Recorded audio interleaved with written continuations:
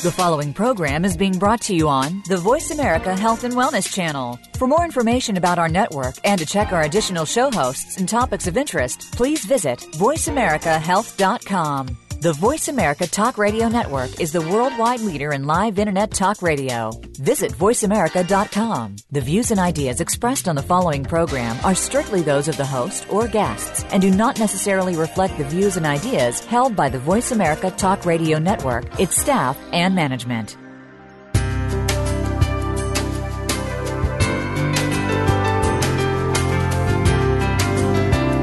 Good afternoon and welcome to Frankly Speaking About Cancer with the Cancer Support Community. Your host is Kim Tibaldo, President and CEO of the Cancer Support Community.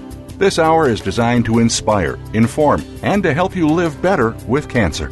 Now, here's your host, Kim Tibaldo. Welcome to Frankly Speaking About Cancer, an internet radio show that focuses on informing and inspiring people to live well with cancer. I'm Kim Tibaldo, President and CEO of the Cancer Support Community. The Wellness Community and Gilda's Club have united to become the Cancer Support Community, one of the largest providers of cancer support in the United States and around the world. Our services are offered at more than 100 locations worldwide and online at www.cancersupportcommunity.org. A couple of years ago, my friend and a producer of this show, Ivan Cronenfeld, called me. Let's do a show on dogs' ability to detect cancer, he said. I have to admit I was a little skeptical, but my friend Ivan has a way of seeing around corners, as they say, so I paid attention. And what we've learned is there have been many amazing and wondrous stories in the media in which dogs have alerted their owners to cancer. Recently, Fox News interviewed renowned children's author and illustrator Susan Castriota. She recounted how her dog, a Havanese, was sniffing and poking at her breast for months before a mammogram revealed cancer in that exact same place. We have the astounding story of a Steve Warner, whose doctors were unable to find the cause of ringing in his ears. His golden retriever, Wrigley, began to obsessively sniff at his right ear. Warner thought his dog was trying to tell him something and insisted that the doctors perform an MRI. A benign tumor the size of a ping pong ball on the right side of his head was discovered, the same side Wrigley had been focusing on. Our research team here has found tons of similar stories from all different parts of the world. We know that dogs have an amazing sense of smell, but can they really detect cancer? Scientists have begun to study this phenomenon, and the results are pretty darn interesting. To help us understand this new line of scientific investigation, we have two incredibly knowledgeable guests on the show today, Dr. Alexander Burnett and Donna Wall. Dr. Alexander Burnett is professor of gynecologic oncology at the University of Arkansas for Medical Sciences. Before coming to the University of Arkansas for Medical Sciences nearly 10 years ago, Dr. Burnett held the position of Associate Professor of Obstetrics and Gynecology and served as Vice Chairman on the Institutional Review Board of the University of Southern California. Dr. Burnett also served as a medical advisor for a major television network. He has contributed to peer reviews, book chapters, other professional publications focusing on cervical cancer and other gynecologic disorders. Dr. Burnett, I could go on, but I think folks are getting a sense of your extensive background and training. I want to welcome you to the show today. Thank you. You're very kind. We also have joining us today Donna Wall. Donna is president of the American Scent Dog Association. Their mission is to use canine scent capabilities to serve human needs. Donna started working with search and rescue dogs 10 years ago. Her dog, John D., has been awarded the 2013 Hero Dog of the Year Award in the search and rescue category by the American Humane Association. The overall Hero Dog winner will be named at a Hollywood event on October 5th from amongst winners in each of these working groups. The ceremony will air nationally on the Hallmark Channel on October 30th. Donna, I want to thank you for joining us today. Thank you. Glad to be here. So I want to jump in, Dr. Burnett, and start with you. Before talking about the study that you are leading on this topic, I'd like to take a step back so that our listeners can understand the challenge you and the medical community are facing with ovarian cancer. According to a recent report by the U.S. Preventative Services Task Force, there is currently no widely accepted screening option for ovarian cancer, which is one of the diseases in which you specialize. Why is ovarian cancer so hard to detect, and what are the consequences of that? Well, it is difficult to detect, and there have been a number of things tried, including radiographic studies, physical examinations, different laboratory studies on blood tests, and different studies where we've tried to prompt women on what could be perhaps early signs or symptoms that they could experience. And none of them to date have panned out as being successful at picking up this disease in an early stage. And the reason ovarian cancer is so deadly is because 75% of the women are diagnosed when they're either stage 3 or 4. The higher the stage at the time of diagnosis, the worse the prognosis. So there's a tremendous need for some sort of screening test that can hopefully pick up this disease in early stage. In early stage, and just like most cancers, that early stage detection is so important in terms of curing the disease, or at least leading to a longer term survival with most cancers that we see here. Dr. Burnett, what set you on this particular path of inquiry with dogs? This is very, I think, for some folks, very unusual, very conventional. It's why I think it was important for us to read your resume and read your background, because you've had conventional medical and oncology training. Yes, and I've also had the conventional experience of always having dogs, so I'm well recognized the ability of dogs to do some tremendous things. But really, in I suppose the 1980s, early 1990s, there were more, as you sort of talked about, anecdotal reports of people having their cancer detected by their own dog. And the first area that really got investigated was on skin cancers and melanomas, to see if dogs could sniff out these areas. And there were some early reports that suggested that they might be able to. Now, since then, there have been reports in breast cancer, lung cancer, colorectal cancer, and studies done in these different diseases that have shown that dogs can consistently pick up a scent that is produced by the cancer. We don't know what that is, and frankly, at this point, I don't care what it is. I'm far more interested in, does it exist, can the dogs detect it, and can we use that to try to screen for earlier stage disease? So we're going to talk a little bit more as we get into the show about your research and about the study, and, you know, as you said, taking some of these experiences and really putting them through some scientific rigor, and we're going to drill down on that. But, Donna, let me welcome you into the conversation.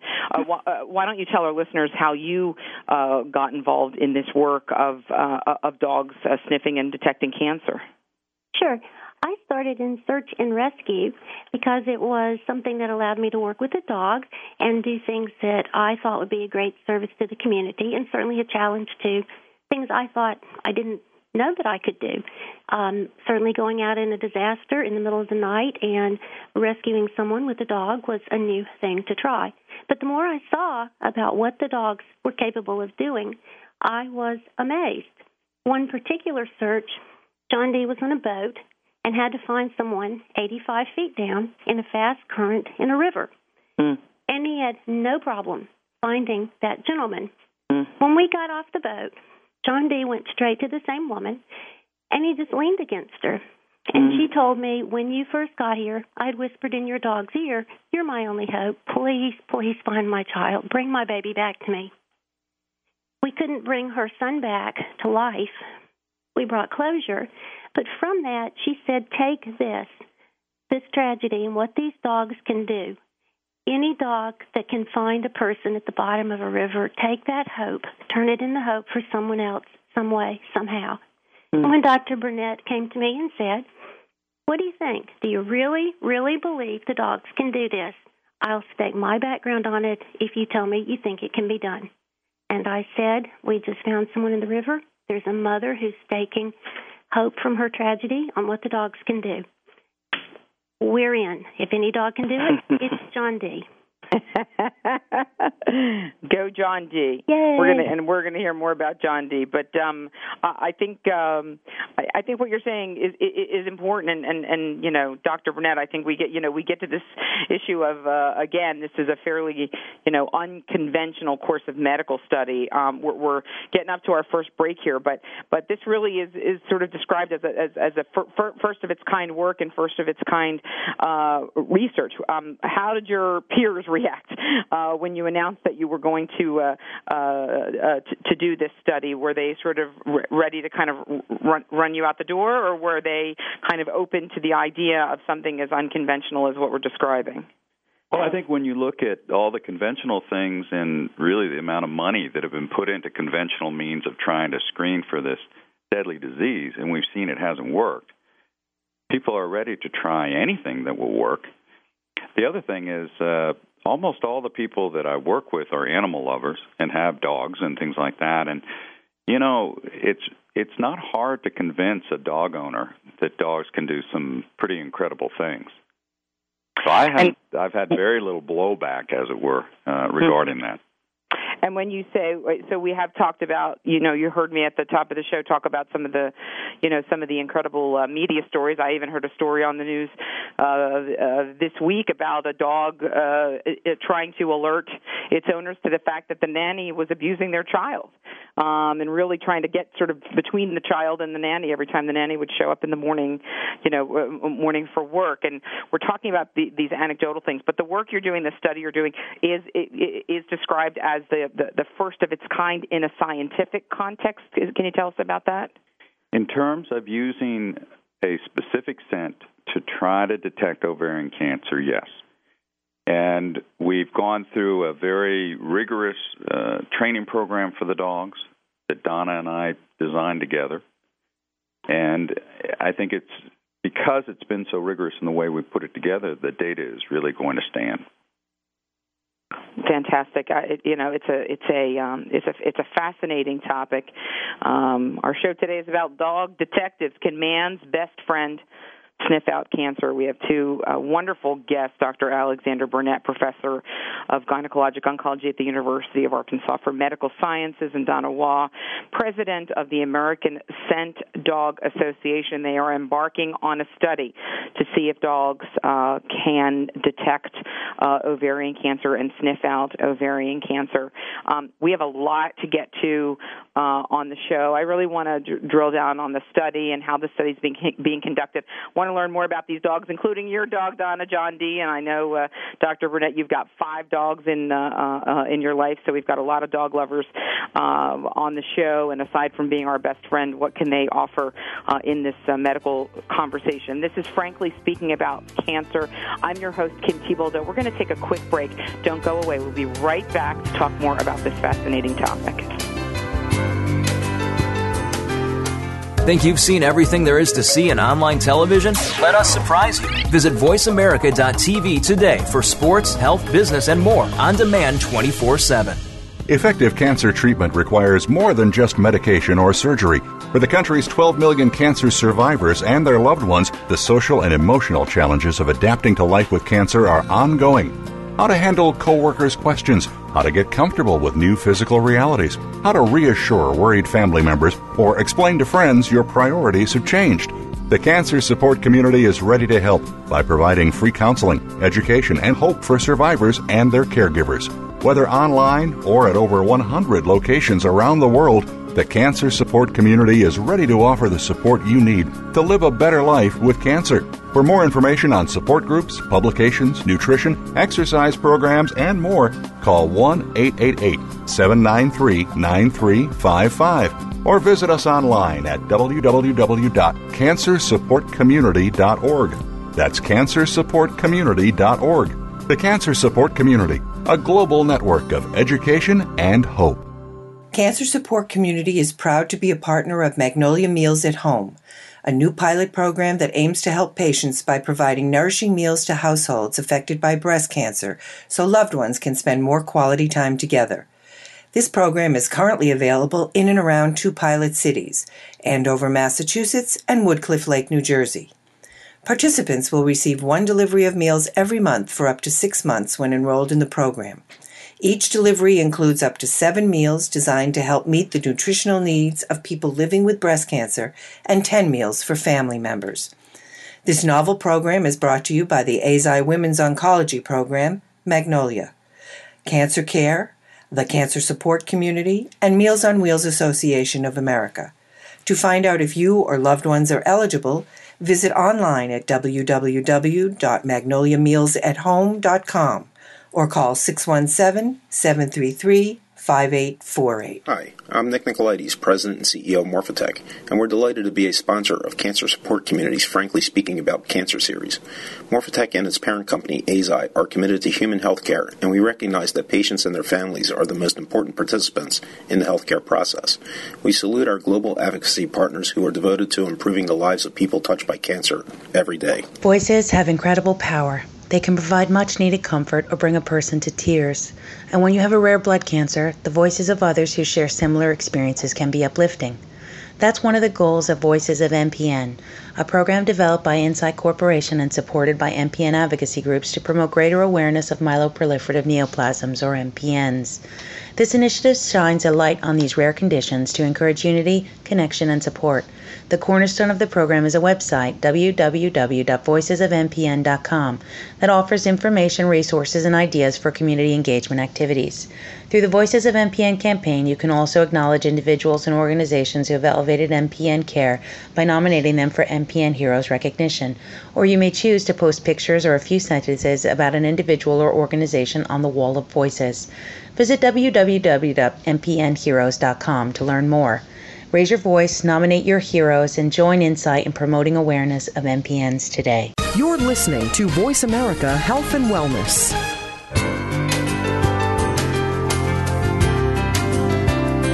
You're listening to Frankly Speaking About Cancer with the Cancer Support Community, an inspirational program offering the resources you need to live a better life with cancer. Now here's your host, Kim Thiboldeaux, President and CEO of the Cancer Support Community.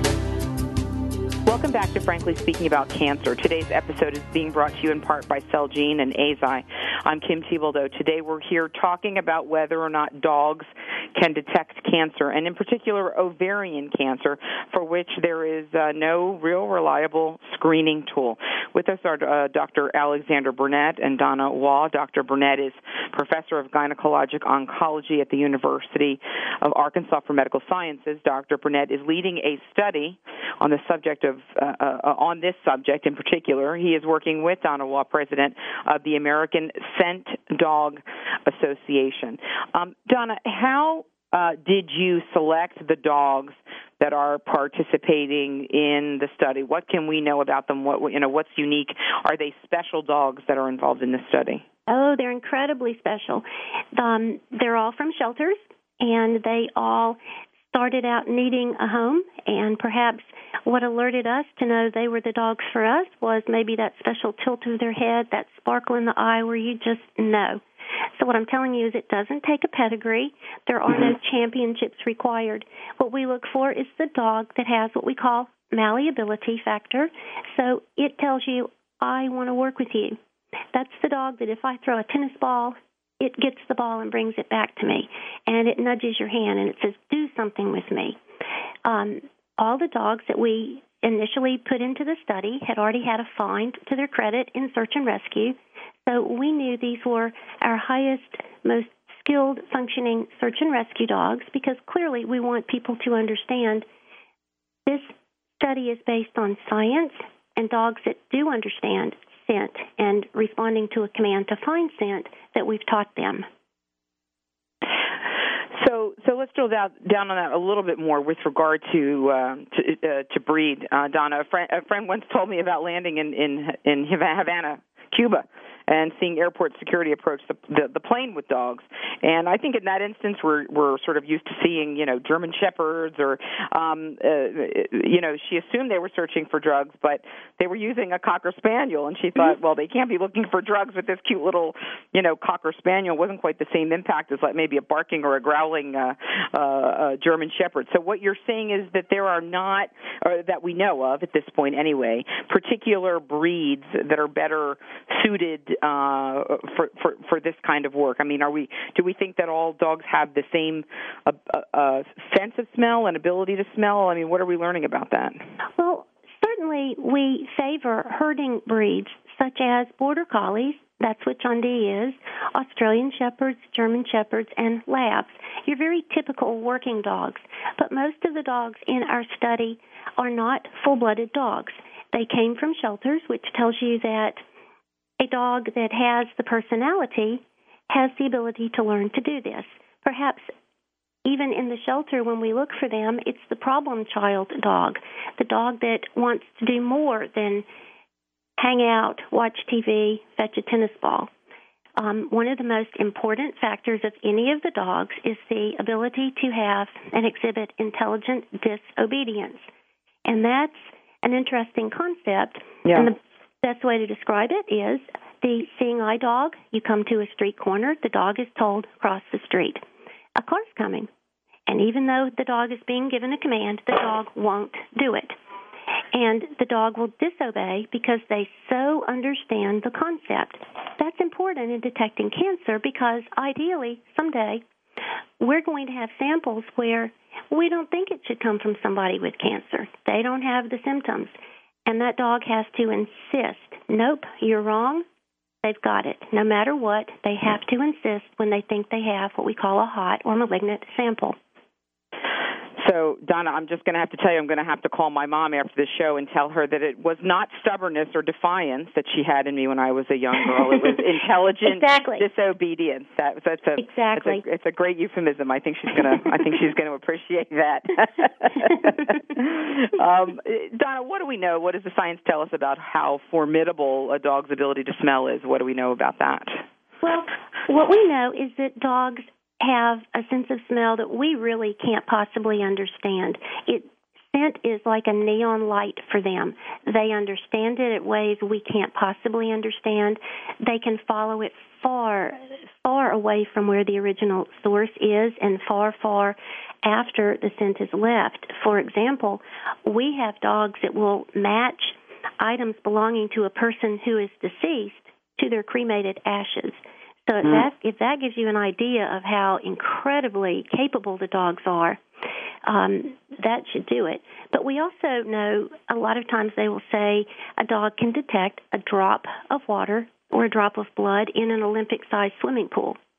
And at this point, we don't have an earliest threshold that the dogs can't find cancer. So we're going to find out what the dogs can do. I don't know that anybody really knows right now, except it's amazing. Wow, it is really amazing, and our as I said earlier in the show, our organization represents the merger of the wellness community and Gilda's Club, and Gilda Radner is named after Gilda Radner, and she used to say for the kind of different interventions that were kind of out there and weren't proven, she would kind of call them woo woo, and I think that I think some folks listening may think, oh my gosh, this is just some woo woo that these folks are talking about today, but I know that this spring 60 Minutes did an unforgettable story on the dogs that serve in the military special forces.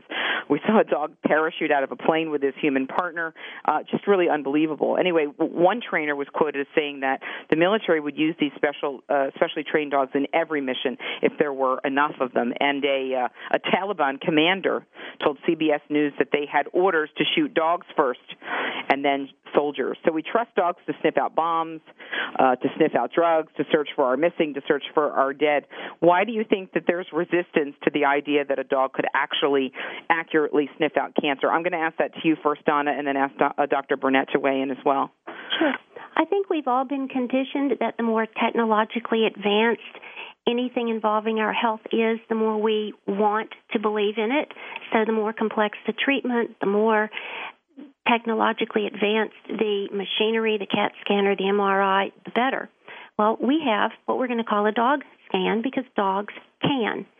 And the dogs can't be made. We can make the MRI, we can make the PET scanner, the CAT scanner. We can't make a dog. But it's very difficult to look at a dog when it's sitting with the squeaky toy, pulling the eyes out of it, and think, that's a scientific tool.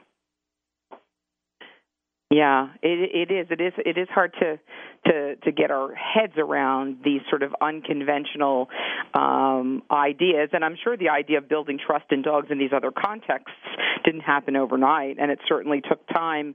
Dr. Burnett, as a medical doctor, as a scientist, as a researcher, why do you think there's resistance, and what is it going to take to move this into a more sort of acceptable part of our society? Well, I wouldn't say necessarily in medicine there's resistance to this. There are just so many fascinating things that dogs are doing today. For instance, dogs are being trained to detect when a child goes into hypoglycemia, a diabetic child. There are none of us that would walk in an airport, see a dog sniffing through luggage and think, it's just a dog. He'll never find whatever's in there. I mean, come on. We know the ability of these animals to pick up minute sense, and I think it's just a process now of trying. The more interesting process or question is there a specific scent associated with ovarian cancer as opposed to another type of cancer? And that's one of the things that we're investigating. And so it's not just how the dog is doing it, but what they're actually smelling and what it is that's being triggered versus other smells that a dog might come across through the course of a day. Could be, although the way that they're trained is so specific for one particular tissue that there really is very little confounding element to it. I mean, they hit or they don't hit. It's really that easy. When we originally designed how we were going to record the dogs, I had made up a scale of 1 to 10, where 10 was just positive as a dog could be, and 0 was as negative as a dog could be. And we realized there's no scale to this. It's either yes or no. These dogs are very emphatic. Either it's there or it isn't. Donna, is it true that dogs are able to identify different smells that combine to make a whole? For example, we as a human might smell beef stew, but a dog would be able to smell each individual vegetable, the meat, the herb, that they smell those things separately. How are we learning about the sophistication of a dog's sense of smell? Well, one thing that we do with the dogs that's crucial in search and rescue, very frequently we need a scent object, and the mother of the missing child brings the teddy bear to us. She's holding it, squeezing it, and she hands it to us, and as she's handing it to us, the father grabs it, and then the little brother grabs it, and we've got a teddy bear, and we need the scent from the child, from that beloved teddy bear, but we have 3 other people that have now touched it. The dog can eliminate every scent on that teddy bear except the one person who's not there right then, and that's the missing child. We do that all the time. And since we've done that, I've done it now for 10 years with dogs where we see them discriminating, it isn't difficult for the dogs. We just can't understand how very complex and advanced their ability to detect and understand scent is. We talk by email. Dogs communicate everything by what we call P-mail. Wow, it's amazing. Dr. Burnett, we've only got a minute or two till our break here, but are you hearing from naysayers? What are they saying, or do you feel in any way you're putting your reputation on the line through this study? No, there haven't been any of my colleagues that have said anything particularly negative when I talk to them about what we've been doing with the dogs. In fact, probably the most common reaction is, well, why didn't I think about that and get involved in that? The community is open for anything that will work against cancer, and this seems a very promising avenue. Yeah, and I would say, every day we're seeing headlines talking about the rising cost of healthcare and how expensive and out of control things are getting, and this seems like it could not just be an effective intervention, but also a cost-effective intervention. This is Frankly Speaking About Cancer. We're talking about whether dogs, the man's best friend, can sniff out cancer in some of the studies and research that's happening in that area. We're going to take a quick break. Much more to talk about. Don't go away. We will be right back.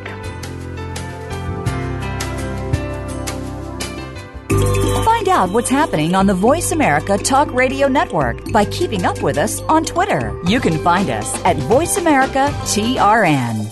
Hi, I'm Nick Nicolaides, President and CEO of Morphotek, and we're delighted to be a sponsor of Cancer Support Community's Frankly Speaking About Cancer series. Morphotek and its parent company, Eisai, are committed to human health care, and we recognize that patients and their families are the most important participants in the healthcare process. We salute our global advocacy partners who are devoted to improving the lives of people touched by cancer every day. Cancer Support Community is proud to be a partner of Magnolia Meals at Home, a new pilot program that aims to help patients by providing nourishing meals to households affected by breast cancer so loved ones can spend more quality time together. This program is currently available in and around 2 pilot cities, Andover, Massachusetts, and Woodcliff Lake, New Jersey. Participants will receive 1 delivery of meals every month for up to 6 months when enrolled in the program. Each delivery includes up to 7 meals designed to help meet the nutritional needs of people living with breast cancer and 10 meals for family members. This novel program is brought to you by the Eisai Women's Oncology Program, Magnolia, Cancer Care, the Cancer Support Community, and Meals on Wheels Association of America. To find out if you or loved ones are eligible, visit online at www.magnoliamealsathome.com. or call 617-733-5848. Effective cancer treatment requires more than just medication or surgery. For the country's 12 million cancer survivors and their loved ones, the social and emotional challenges of adapting to life with cancer are ongoing. How to handle coworkers' questions, how to get comfortable with new physical realities, how to reassure worried family members, or explain to friends your priorities have changed. The Cancer Support Community is ready to help by providing free counseling, education, and hope for survivors and their caregivers. Whether online or at over 100 locations around the world, the Cancer Support Community is ready to offer the support you need to live a better life with cancer. For more information on support groups, publications, nutrition, exercise programs, and more, call 1-888-793-9355 or visit us online at www.cancersupportcommunity.org. That's cancersupportcommunity.org. The Cancer Support Community, a global network of education and hope. Real life solutions. Voice America Health and Wellness.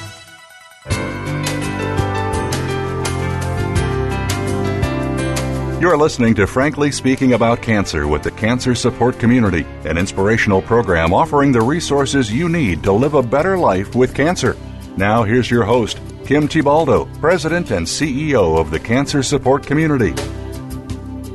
Welcome back to Frankly Speaking About Cancer. Today's episode is being brought to you in part by Genentech and Morphotek. I'm Kim Thiboldeaux. Today I'm joined by Alexander Burnett and Donna Waugh, and we're talking about dogs and the studies to determine their accuracy in detecting cancer, in particular ovarian cancer, for which there is currently no widely accepted screening tool. Dr. Burnett is a respected physician who has practiced medicine and taught on the collegiate level. He's authored textbooks, chapters for books, many articles for a number of medical journals. He is a highly sought-after authority who has presented over 50 talks and has served as a principal investigator for multiple research projects. He is also a dog lover with 5 dogs of his own. Donna Waugh is president of the American Scent Dog Association, whose mission is to use canine scent capabilities to serve human needs. Donna's dog, John D., has been named the 2013 Search and Rescue Hero Dog of the Year by the American Humane Association. Our congratulations, Donna, to John D. Give him a pat for us. I'll do it. Dr. Burnett, let's drill down a little bit on the study that we've been talking about. Okay. Can you describe for our listeners how, in lay terms how the study is designed so that we can get to some accuracy on the question about whether dogs can detect ovarian cancer? The initial training that we did was on fresh tumor from women who have ovarian cancer, tumor that was taken out at the time of their surgery. And we also would collect urine at the time of their surgery as well. And we also would collect from women who had benign conditions a portion of their ovaries and their urine. Donna and her team worked to train the dogs specifically on the ovarian cancer tissue. And the dogs were able to, whatever they're picking up, whatever scent they're picking up, they would not pick up in the benign ovarian tissue. And we did this through many, many different specimens of ovarian cancer and many benign specimens as well. The next, yes, go ahead. So the next thing we did, which was amazing to me, was here's the dog's been trained on this solid chunk of cancer. Then we have the dogs in a blinded fashion where we introduce urine in a room where we had several different cups. Some were hidden, some were out in the open, some were benign, some were malignant. The dogs immediately went to the cancer urine.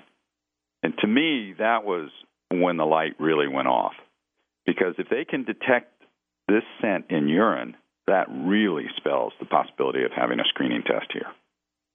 So interestingly, Dr. Burnett, you mentioned earlier in the show that we're not really sure what they're smelling, and that I'm just curious, and the fact that we're taking samples from different women who have obviously different biologies.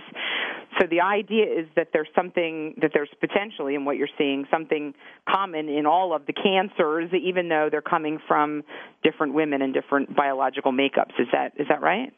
Each of the cancers we've used to date, we've used what are called serous carcinomas of the ovary, which is the most common type by far. And that's what we've specifically trained the dogs on, and that's what we've specifically tested.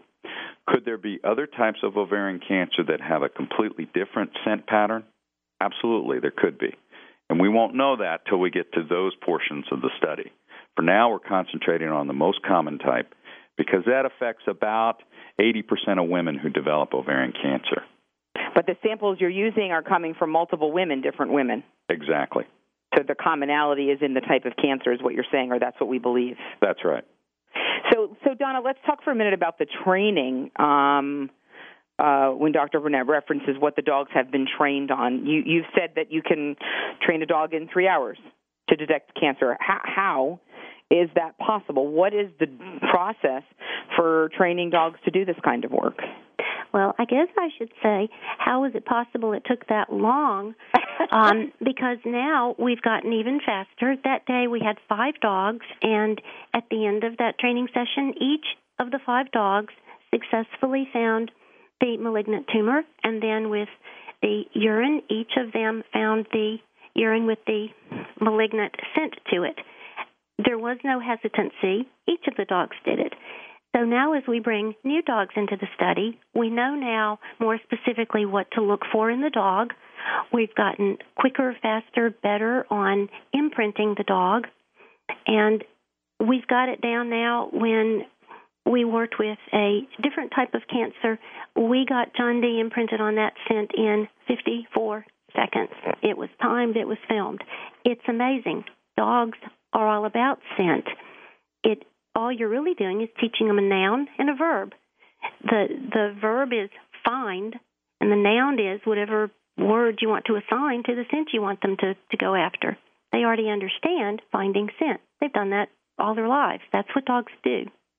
So Dr. Burnett, in the study, so what is it that you're actually trying to prove in the study? Can you just be a little bit more specific about exactly what you're trying to prove or demonstrate through the study, and kind of where that might lead? Well, what we've been able to show so far is that, as Donna has said, these dogs can be trained specifically for this scent. The next phase of the study that's opening shortly is to see how do the dogs do with 240 random samples where the trainers don't know if it's from a cancer or benign. Obviously, the dogs don't know. And it's going to be a wide collection of gynecologic problems as well as the cancers we're looking for. Now, that information and how the dogs do with that will determine what the specificity and sensitivity of this test is, what its positive and negative predictive values are, and that will really highlight where this falls in terms of what's been tried for screening tests. And I'm quite confident with watching how the animals have worked so far that the sensitivity and specificity are going to be far above the lab tests, the radiographic tests that we've had so far. But how much more research, how much time are we looking at to be able to say that, definitively that this would be a test that would be incorporated into mainstream medical detection of ovarian cancer? Well, I think that if with our sensitivity specificity study that we're just opening, if that proves that this really is superior to anything else we've got out there, then there's going to be a response from the federal community in terms of funding large studies. Obviously, to prove a screening test, you have to do enormous studies. Yes. And they're very expensive. Yes. This may be one of the least expensive ways that we could do a screening test, but it still involves a lot of money, a lot of paperwork, a lot of bureaucracy, all that sort of thing. But the funds are certainly there if you have a test that's as promising as this appears to be. And as you said, certainly with ovarian cancer, we're still a ways away from anything else looking terribly promising on the detection front. Is that right? Exactly. Now, you mentioned earlier, or you suggested, where else does this go from here? Yes. And one of the things you're sort of hinting at is, can we find out what specifically is creating this scent that the dogs are smelling? Yes. What exactly they're smelling. And there are researchers who work on aromas and know far more about that than I in terms of how to pinpoint as best as possible what this aroma may be. That may or may not lead to automation of testing in the future or something like that. I mean, that's certainly something that could be foreseen down the road, but we're not quite to that point yet. So you're saying, if I understand you, that this line of research could inform other lines of screening, research, and detection? Absolutely. Donna, we're getting to our break here, but again, this training piece is really fascinating. Can you just tell us, is training a dog for cancer detection different from training a dog for drug and bomb detection or for search and rescue, which I know has been a focus of yours? The main difference between training for drug and bomb detection and training for the cancer is that we don't use toys as a reward. We use a treat. There's no way to use a toy when the dog is sent. There's no way to do that and throw a tennis ball across the lab. So we have to give the dog something that they find to be a high value. And in John D's case, he likes lobster. He wants lobster, he gets lobster. But search and rescue, it's a very active type of thing because the dogs are very much running, jumping, leaping to get to the person. Temperature is hugely important for when you schedule the search. A lab, you can monitor the temperature. You can come in, do it any day, any time. You don't worry about rain or ticks or spiders. So you can also use dogs that perhaps might have hip dysplasia or are too old to do search and rescue anymore. So you can have them have a second career, perhaps, in finding cancers. Don, I have to tell you, I respond well to lobster, too. I'm just for the record, I want to put that out there. We're just about at our break, Donna, but just quickly, we hear perhaps some of these dogs are responding to unconscious or unintentional cues from their handlers during these kinds of trials. How do we guard against those cues? Well, the first thing we did is we did a careful study of the Clever Hans phenomenon, which was the horse many, many years ago that everybody thought could read minds and was brilliant. In fact, it took very, very subtle cues. People don't understand how very subtle of a cue your dog can pick up, or any animal. So for that reason, we always have the handler have the study being blind. The handler never knows where the scent is. And so, yes, so like in any good kind of clinical research, we're creating certain blinded elements to the study to protect against bias. Yes. Absolutely. Got it. We are talking about a dog's ability to sniff out cancer. We already know that the dog is man's best friend, but this could really elevate the ranks of our of dogs in our society as we look to this research and hear some of the fascinating advances that are happening. This is Frankly Speaking About Cancer. We've got some more to cover here. We're going to take a quick break. Don't go away. We're going to be right back. We're making it easier to listen to the Voice America Talk Radio Network wherever you go. In addition to listening live, you can check out information about your favorite talk show hosts, discover new talk show personalities, add shows to your list of favorites, and listen to all our show archives on demand. All from your iPhone, BlackBerry, or Android. Download it from the Apple App Store, BlackBerry App World, or Android Market, and get ready to tune in. The Voice America mobile app, powered by Aircast. Voices have incredible power. They can provide much-needed comfort or bring a person to tears. And when you have a rare blood cancer, the voices of others who share similar experiences can be uplifting. That's one of the goals of Voices of MPN, a program developed by Insight Corporation and supported by MPN advocacy groups to promote greater awareness of myeloproliferative neoplasms, or MPNs. This initiative shines a light on these rare conditions to encourage unity, connection, and support. The cornerstone of the program is a website, www.voicesofmpn.com, that offers information, resources, and ideas for community engagement activities. Through the Voices of MPN campaign, you can also acknowledge individuals and organizations who have elevated MPN care by nominating them for MPN Heroes recognition, or you may choose to post pictures or a few sentences about an individual or organization on the Wall of Voices. Visit www.mpnheroes.com to learn more. Raise your voice, nominate your heroes, and join Insight in promoting awareness of MPNs today. Hi, I'm Nick Nicolaides, President and CEO of Morphatech, and we're delighted to be a sponsor of Cancer Support Community's Frankly Speaking About Cancer series. Morphatech and its parent company, AZI, are committed to human health care, and we recognize that patients and their families are the most important participants in the healthcare process. We salute our global advocacy partners who are devoted to improving the lives of people touched by cancer every day. Effective cancer treatment requires more than just medication or surgery. For the country's 12 million cancer survivors and their loved ones, the social and emotional challenges of adapting to life with cancer are ongoing. How to handle coworkers' questions, how to get comfortable with new physical realities, how to reassure worried family members, or explain to friends your priorities have changed. The Cancer Support Community is ready to help by providing free counseling, education, and hope for survivors and their caregivers. Whether online or at over 100 locations around the world, the Cancer Support Community is ready to offer the support you need to live a better life with cancer. For more information on support groups, publications, nutrition, exercise programs, and more, call 1-888-793-9355 or visit us online at www.cancersupportcommunity.org. That's cancersupportcommunity.org. The Cancer Support Community, a global network of education and hope. Opinions, options, answers. Voice America Health and Wellness.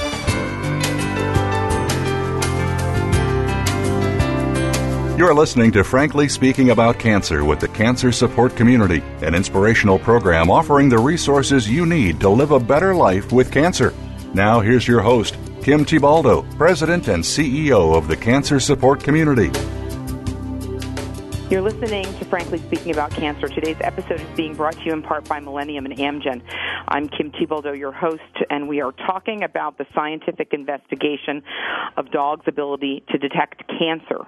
This line of inquiry is particularly interesting for cancers like ovarian cancer that don't have accepted screening tools and methods. With me today, we have Donawa and Alexander Burnett. Dr. Burnett is professor of gynecologic oncology at the University of Arkansas for Medical Sciences, and he is leading a study on this subject and working with Donawa, president of the American Scent Dog Association. Dr. Burnett, I wanted to just go back to the question that we started to explore earlier.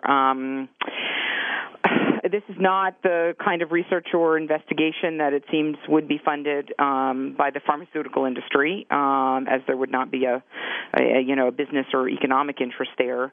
You talked about the potential of some federal funding. What is the length of your study? When do you expect to wrap that study up? And if you've got some good, solid results, is there an avenue for federal or perhaps other sources of private funding to continue to advance this research? There is. I mean, they're actually through the National Cancer Institute. If we're successful in our pilot here, the money will be there. I have no doubt about that, because they invest so much money into cancer screening that really if you can come up with a successful screen, that gives you the most bang for the buck. If you're able to detect cancer when it's early and cure people, that saves you the most amount of money in the long run. So there's a lot of avenues, and the federal government would probably be the first way to go. But certainly there are a lot of private foundations that have a great interest in not only in cancer and cancer detection, but also in dogs. And we can perhaps meld these together as we go forward. Well, and I also think there are some private foundations who have an interest in studying some of the cost questions that we're talking about here, as you're suggesting. Early detection of cancer not only gives a person the best opportunity for survival and even cure, but it also theoretically will lead to some cost savings. So the person can have a long, productive life free of illness. So I imagine there may be some funding sources, particularly with this swirling debate about the cost of health care. It seems, Dr. Burnett, there may be some funding sources interested in the cost question. Would you think? Oh, I would definitely think so. I think that first of all, we have to figure out how much John D's lobster costs, and that may, that may bust we do the have to bubble factor there a that little in. bit. But, yes, maybe but we could get some donations from Maine for that. Yeah, there's no question that these animals. I mean, Donna will tell you that a good search and rescue dog will live for anywhere from 12 to 20 years. And once they've learned to detect whatever specific scent they're trained on, once they've imprinted on that, they have that for life. Mm-hmm. So this is something that, with her skills as a trainer, potentially any community could start with a group of animals that could detect this. And maybe John D. could even become a trainer. Maybe there's sort of a train the trainer program, and you can have we do. sort of a mentoring program. Believe it or not, they do follow each other. They really do watch and take cues. I bet they do. Hmm? I have a friend who's a history buff, and he reminded me that the ancient Greek physician Hippocrates used to smell a person's breath to try to diagnose their ailment. He associated a fishy smell with liver disease, a urine-like smell with kidney issues, a sweet, fruity odor with diabetes. As we move down the road here, Dr. Burnett, what do you see as the practical application of the work that you are doing? We talked about the fact that we are so used to seeing dogs now with police departments, military, special ops. We don't even think twice about seeing a dog, walking, with someone walking around the Amtrak station, for example. Are we really thinking about and talking about incorporating this into kind of mainstream medical screening and detection of cancer? Yes, but it's not going to be a situation where the dog comes to the patient. It's going to be a situation where the sample comes to the dog. It wouldn't quite be practical to have a dog walking around a doctor's office to try to detect cancer. But having urine samples sent, or virtually any other type of bodily tissue may have this aroma within it, sent to a central area where the dogs work. Yes, I certainly foresee that as being a part of mainstream medical technology. So, Dr. Burnett, you've been the principal investigator for multiple research projects, mainstream medical-type research projects. How has this experience been different for you? How has it affected you? How do you think your colleagues view you as the lead on this study? Well, for one thing, it's been a lot of fun, of course, to work with the dogs. And early on, we had them come up to my office when we were first starting all this. And unfortunately, it meant we had too many people come into the office to watch them work and pet them and play with them. So we had to find a separate lab. But it's so enjoyable to see the incredible intelligence by these animals. Now, I go home to my dogs, and I don't see that intelligence in my dogs most days, but I love them to death. But they're not sniffing out cancer. So these animals, it's the relationship between the trainer and the dog that really is the most unique thing going on here. Well, I hope you didn't leave the radio on at home today and your dogs did not hear that comment, Dr. Burnett. We're really close to the end of our show, Donna, but how has being involved in this study impacted you? What's it been like for you? Well, it's amazing because while I've always told everybody that John D. is brilliant, now they actually understand why I'm buying lobster and giving it to the dog. And when I can do other things with search and rescue and advance how we train and get fat dogs up to snuff faster, bring new dogs in, teach them to find the scent, people start understanding these are not fluffy in the backyard and all you can do is throw a tennis ball. These are very, very incredibly talented animals, and it's not just John D. or dogs that have been trained. Any animal from the shelter has the potential. There's a hero waiting in a shelter right now. If someone just has to say, I'll give you the chance. Give you the chance, yeah. Dr. Burnett, you may have to have John D. over to tutor your dogs, it sounds like. There may be a whole other level of collaboration for you guys. I thank you so much for being with us today. I feel like we've barely scratched the surface here. I hope that you will both come back and give us an update on your discoveries. I have a feeling this is going to be a very popular show, a very popular episode of Frankly Speaking About Cancer, and I'm sure folks are going to want to hear how your research is progressing. This really does have the potential to be a game changer. So to keep up to date with the work of our guests, visit the university's website, uamshealth.com/cancer. To find more about the study, and then you can learn about the American Scent Dog Association and take a peek at our buddy John D. for Hero Dog of the Year. Go to searchdogsassociation.com. It's been a pleasure having you on the show today. I want to thank everyone for listening in for Frankly Speaking About Cancer. Just a reminder, we have a host of free support services for people with cancer at www.cancersupportcommunity.org. You can call us at 888-793-9355. Whether your cancer has been detected by a dog or otherwise, all of our services are free, available to people with all cancers at all stages of illness, and also for the family members and loved ones of people with cancer. A fascinating show today. Thank you for listening in to Frankly Speaking About Cancer. I'm Kim Thiboldeaux from the Cancer Support Community. Until next time, be well, do well, live well. Thank you for joining us for Frankly Speaking About Cancer with your host, Kim Thiboldeaux. We're here for you every Tuesday afternoon at 1 p.m. Pacific Time and 4 p.m. Eastern Time on the Voice America Health and Wellness Network. In the meantime, stay connected online at cancersupportcommunity.org. That's cancersupportcommunity.org.